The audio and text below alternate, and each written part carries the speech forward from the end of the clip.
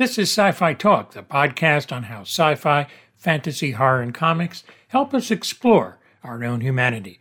And this week starts UFO Week here in Sci-Fi Talk. We're going to look at a program called Unidentified, and its host is Louie Elizondo, the former director of the Advanced Aerospace Threat Identification Program. It's a secretive Pentagon unit that studied UFOs. As a senior counterintelligence officer for the Department of Defense, he operated throughout Afghanistan, the Middle East, and Latin America. He's a trained special agent who has led countless tactical and strategic missions, both during wartime and also times of peace. He's also conducted sensitive source operations against some of America's toughest adversaries. Louie is the team's lead field investigator, continuing in the civilian world the work he did for the Pentagon's AATIP program. I spoke to him at the Den of Geek party about his series Unidentified. I love this show because you take a no BS approach to UFOs. That's what they are. They're unidentified. When you were pitching this show, obviously that's where the way you wanted to go with this. I wouldn't say I pitched the show. There were people that were probably a lot smarter than me that pitched the show. I'm more kind of caught in the current, but I was very, very clear from day one that I would only be part of something that was fact-based. I think what made this show different than anybody else, was the fact that we had, when you look at an entertainment show or a reality show, they put folks that are in the entertainment business into the driver's seat. This is the opposite. This is not a reality show. This is a show about reality. Yeah. And so what A&E did, which is fundamentally different than any other type of show, they actually assigned their most hardened journalists, investigative journalists, to be actually the production team. So you have producers that spend most of their time looking at the seedy underbelly of mankind, looking at things like organized crime and human trafficking, right?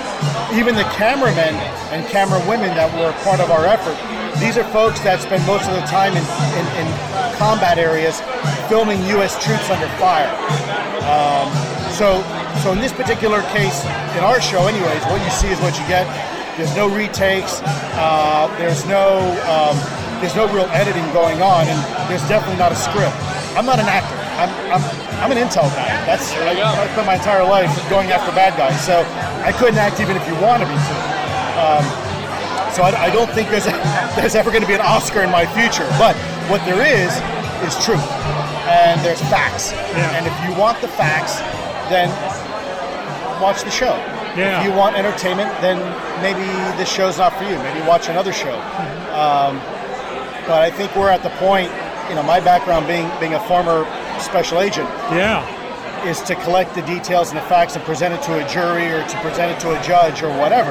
Yeah. And in this particular case, if this was a court of law, I think we are well beyond reasonable doubt. I think a jury would have to convict. This is real. This is absolutely real. We put people in jail because two credible eyewitnesses saw somebody do something. In this particular case, we have the credible witnesses, we've got the electro-optical data, we've got the radar data, we've got it all. Yeah. And people don't want to have the conversation. Yeah. So, I got to tell you, the one theme that comes through is the incredible amount of speed on these UFOs. It's either, like you said on the show, it's either somebody has come up with a technology here on Earth that's way beyond anything, or it's something else. That's very powerful to actually state something like that, rather than hypothesize on what planet's visiting. You know what? I'm not a smart enough man to give you any type of narrative or opinion. In fact, I would submit to you the last thing you want me to do is give you an opinion, because as I've told people before in my line of work, intelligence, you can be absolutely sure of something and be absolutely wrong. So what you want are facts. You don't want world according to Louie Elizondo. As tempting as it may be, believe me, you don't.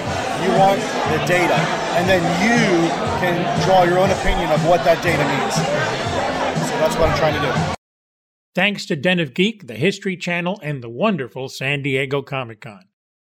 This is Tony Tellado.